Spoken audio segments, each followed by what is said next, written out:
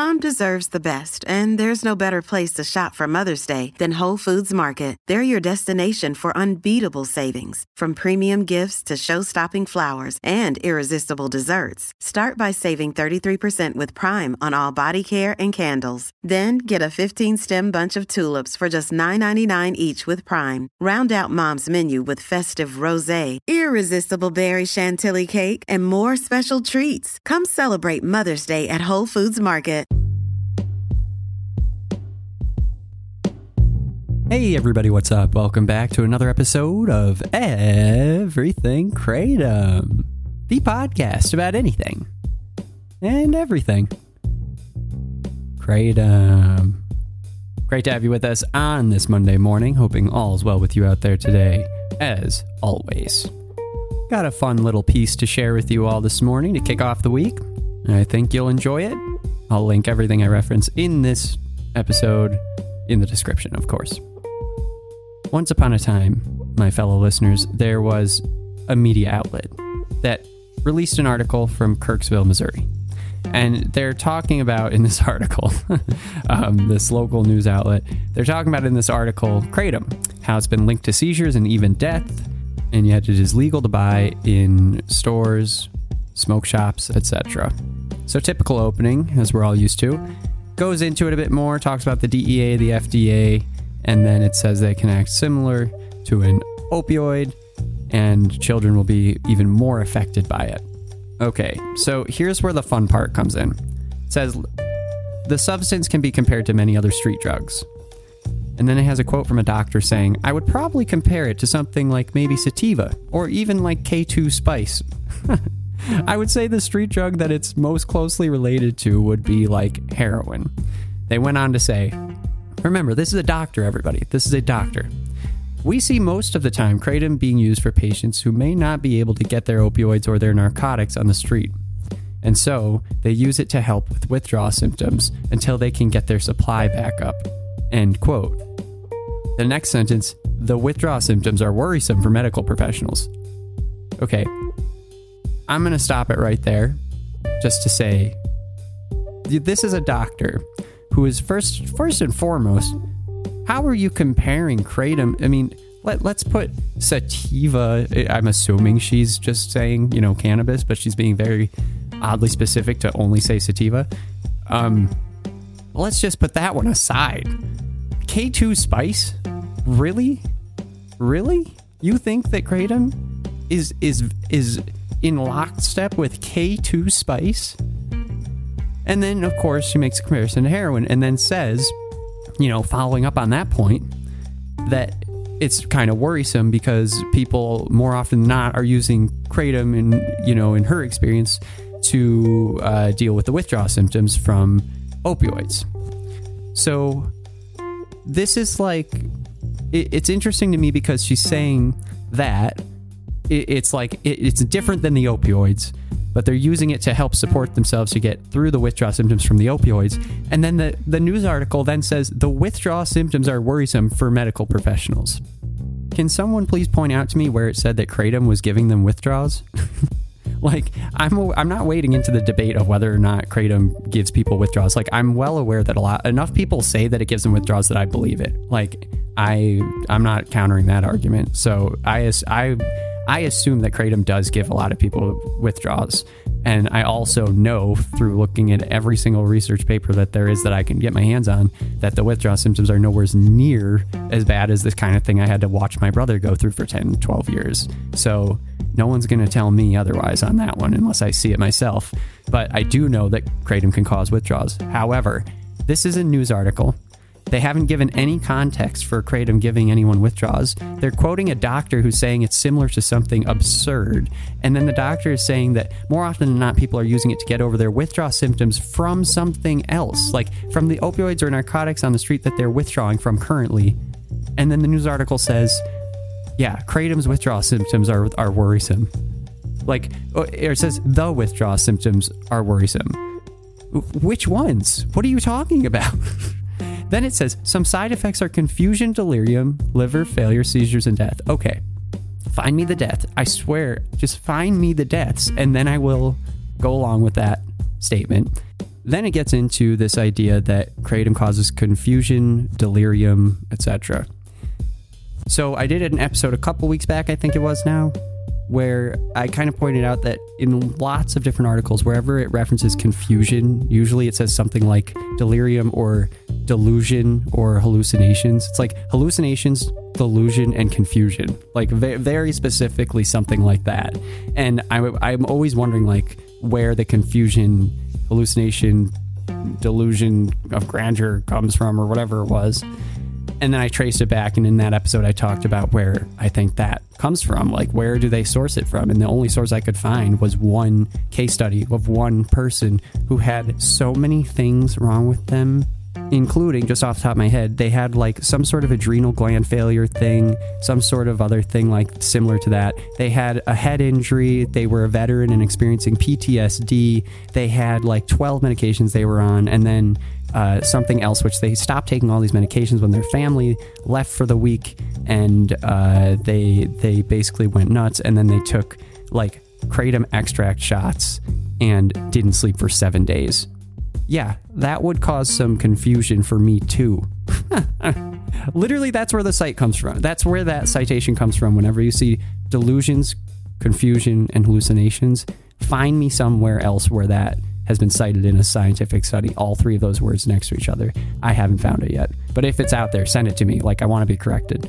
Anyway, so whenever I see confusion, I'm always like, all right, let's go. Let's see what else you got. All right, article ends with another quote from our friendly neighborhood doctor, Spider-Man. Kratom has not had any real political pull in terms of people paying attention to it. A lot of times when we see politics getting involved, it's when there's money involved. And so, people who aren't using kratom a lot, it's not generating a lot of revenue or interfering with a lot of revenue in terms of like prescription medications. Yeah, okay, yeah, you would say that. This is the thing I'm going to end on. You have a doctor who, after everything they're just, they're going through in this article, they end with like being like, it's not a political thing, and if you don't like use it or really pay much attention to it, it doesn't really affect you, so that's why it's not really a debate, and it's certainly not cutting into profits. Like, why would you need to say that? Like, why'd you have to add that profit part? Like, given your whole argument, you're going to end on saying, or including this quote from a doctor saying like, oh yeah, it's not cutting into prescriptions or anything, and everything's fine. That's not influencing anything. Anyway, I thought this was enjoyable, laughable, and pretty fun. I hope you did too. And now I think I'm going to go on a bit of a rant, so buckle up and make sure that your, carry-on is safely stowed away in the compartment above your head. Here we go. I'm going to state a fact. Money is involved on both sides of this thing. Let's be honest. I actually had to re-record this very last part of this episode this morning because originally I recorded myself saying, this is full transparency, this is just my opinion, this is not a fact, but in my opinion, money's involved in both sides of this thing. But then I had to re-record it, so this is me re-recording it right now, just since I told you I'm re-recording this. So there's your full transparency. It's not my opinion. I had to really think hard about it, but I looked through all my notes. I've followed up on lots of information, articles from both sides of this issue, and research pieces. And it's not my opinion that money is involved on both sides of this and influencing both sides of the kratom debate. It's a fact. I mean, it's been proven, and I'm doing a special kudos to the guys in Louisiana who were making a statement in Ascension Parish, but then also in neighboring parishes, and have done this whole deep dive and uncovered the money trail down there as to why these proposed bans are being proposed to begin with, and what the local rehab center and the sheriff have to do with it. It's all connected, and they've uncovered that. So I didn't do any of the work. Like, I'm just mentioning it. You can listen to them themselves on the Kratom Science podcast that he interviewed them. It's an amazing discovery, multiple discoveries, and as always, Kratom Science killing it. So go check them out. They did an episode recently. But it's a fact. There's money involved. That's proof of it right there. How much money is involved? Who knows? I don't know that, but it's got to be huge. If even small amounts of money are involved in, a few parishes in Louisiana, let alone even more, or the state, that's a big deal. Now, think about, is this happening in other states as well? In all likelihood, yes. There's only so much time until that sort of realization comes to be, and I think that the information's already out there. But there's also money involved at the federal level. How much money? What, where, when, how, why? I know the why, and it's money, but I don't know all the other answers. So that's just my opinion that it's involved at the federal level, but I just don't know where and how. And so that last part's my opinion. But I mean, money is involved on that side. Now, let's be fair. I don't like the AKA's leadership at this point. I don't like the money involved there. Kratom proponents, please know that, just because someone's doing a good job or something is working out really well in terms of like the AKA showing up, getting signatures, getting people there. And to be fair, I don't think kratom would be legal in nearly as many places as it is without the AKA. So like what the AKA has done is incredible, but just understand where money goes, because money is money and people are people. And I also know for a fact, based on articles I've read from kratom opponents, I look through the article, I read through their facts, and then I check those facts. And so far, I haven't found any kratom cause deaths facts being correct. So I've disproven a lot of those, at least through my own research. However, the AKA's leadership certainly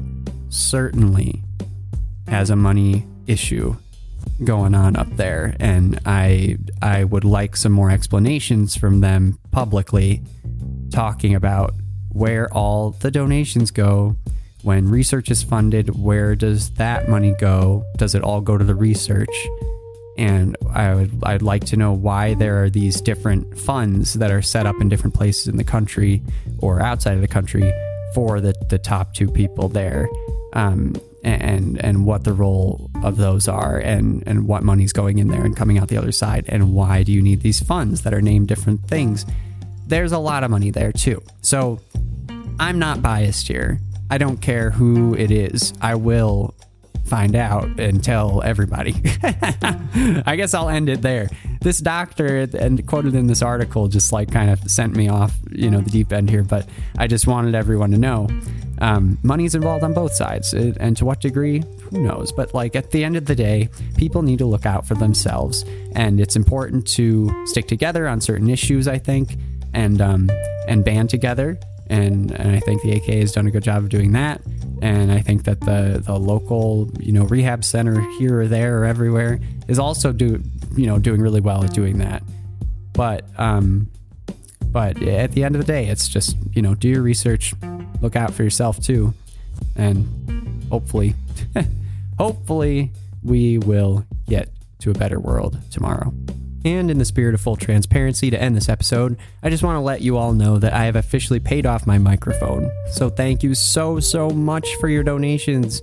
I know that people can't really give much or not at all. It's okay. Like I'm not doing this show to make money, and I don't think that I'm really putting that out there. I hope you don't feel that way. I think I've said it since the beginning of the show that my main goal is just to pay off this microphone that I got to start the show, and I've done it. So thank you so much. The microphone was like a Blue Yeti Nano or something like that. It's either Blue Yeti or Blue Yeti Nano. I can't remember which one, but I think it's the Nano. So it was like somewhere's around like $100, and I have officially paid it off. So thank you so much. And moving forward, I'll still really appreciate anything that people can give. No worries if not, obviously, but it would really just be for me doing one of these shows every morning and trying to be consistent about it. I don't think I've missed a day ever. And, so that's good. That goal has been met so far. But again, microphone's been paid off. If you're donating, it would be greatly appreciated. And thank you so much. And it will probably end up going towards groceries or diapers for my daughter. So she'll thank you as well. But no worries if not. I want to keep it going, and thank you so much for listening. You all are great. You do you. All right, let's end it there. Take it easy, everybody. We'll be back tomorrow. Bye-bye.